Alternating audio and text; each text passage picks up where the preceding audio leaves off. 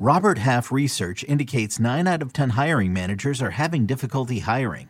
If you have open roles, chances are you're feeling this too. That's why you need Robert Half. Our specialized recruiting professionals engage with our proprietary AI to connect businesses of all sizes with highly skilled talent in finance and accounting, technology, marketing and creative, legal, and administrative and customer support. At Robert Half, we know talent. Visit roberthalf.com today. Let's start to set our lineups for Week 17 next on Fantasy Football Today in 5. Welcome to FFT in 5. I'm Chris Towers here with Heath Cummings. We're going to talk about some of the Week 17 storylines that you need to know about to make sure that your lineups are set for the championship game. And Heath, before we start, how many championships are you playing for this week? 4. It's a pretty good number. One more. I had a lot of leagues this year. It's an okay number. Yeah, I got 3 out of 14 leagues, so, you know. Yeah, your ratio is better than mine is.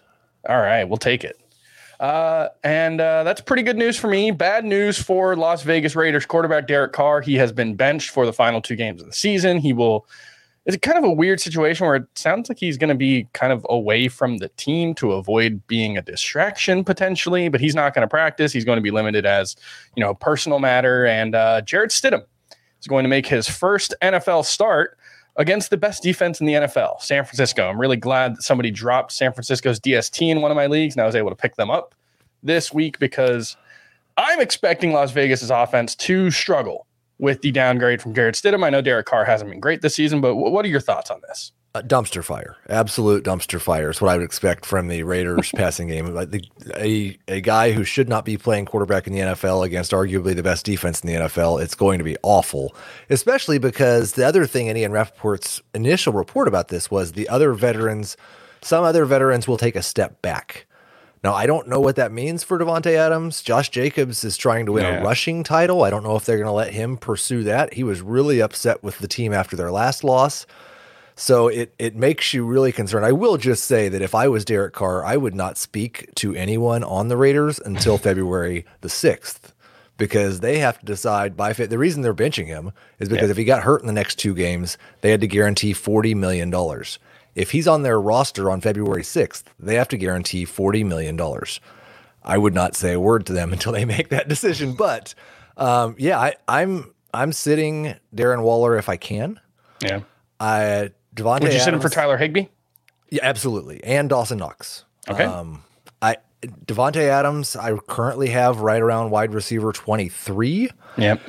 The weird thing with him is the reason he said this today, the reason he went there was to play with Derek Carr. So I don't know how he's going to react to this or how much he's going to play, but I would have a hard time sitting him unless I had like a Garrett Wilson or someone that I could put in for him.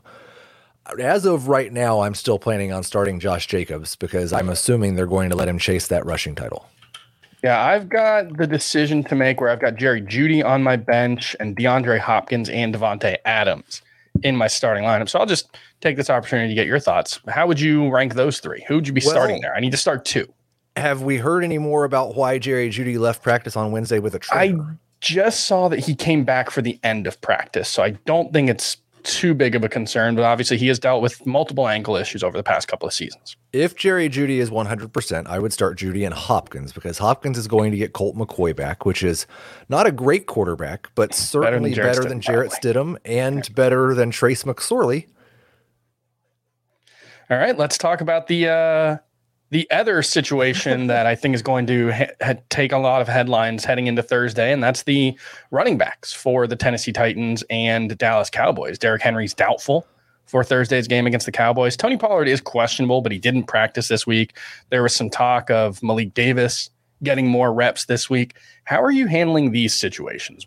Any interest in starting Hassan Haskins? I have no expectation that Derrick Henry is going to play. There's no reason he should. I think Haskins is like almost a complete doppelganger for his AFC South counterpart, Zach Moss.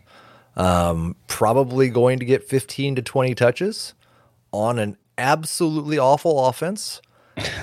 Expect 7 or 8 fantasy points, and if they score a touchdown, then it's a bonus. That's in the flex range for me. I gave Zeke a boost. The other interesting thing about this, because the Titans are resting a lot of defensive starters, this is an atrocious matchup for running backs. There have been 2 running backs all season who have run for more than 58 yards against this defense. The way running backs have beat them is in the passing game. So if Pollard was healthy and the Titans had a defense, I would expect this to be a Pollard game. I'm treating Pollard like a low-end number 2 running back. I'm treating Zeke like a low-end number 1 running back. All right. And then what are the chances that this just turns into a blowout and the Cowboys pull guys? You know, I guess that's a concern for multiple teams now at this point in the season, right? I think that the odds are very good, but the nice thing about that is unless the defense scores, and they could, if it's a blowout, it means that your offensive player should have scored a bunch of points. So Dak's a low-end starter. There's no streamers I would start over him, but I would start Jared Goff over him against the Bears. But yeah, I'm starting CeeDee Lamb. I expect Zeke to be awesome. I don't think Dalton Schultz is a must start, and it has nothing to do with the fact that I think this game would be a blowout. It's just that Dalton Schultz has not been a good tight end for most of the last month. All right, that's going to do it for F15.5. We'll have more Week 17 start-sit questions for you tomorrow, and we'll recap that Thursday night game. We'll see you then.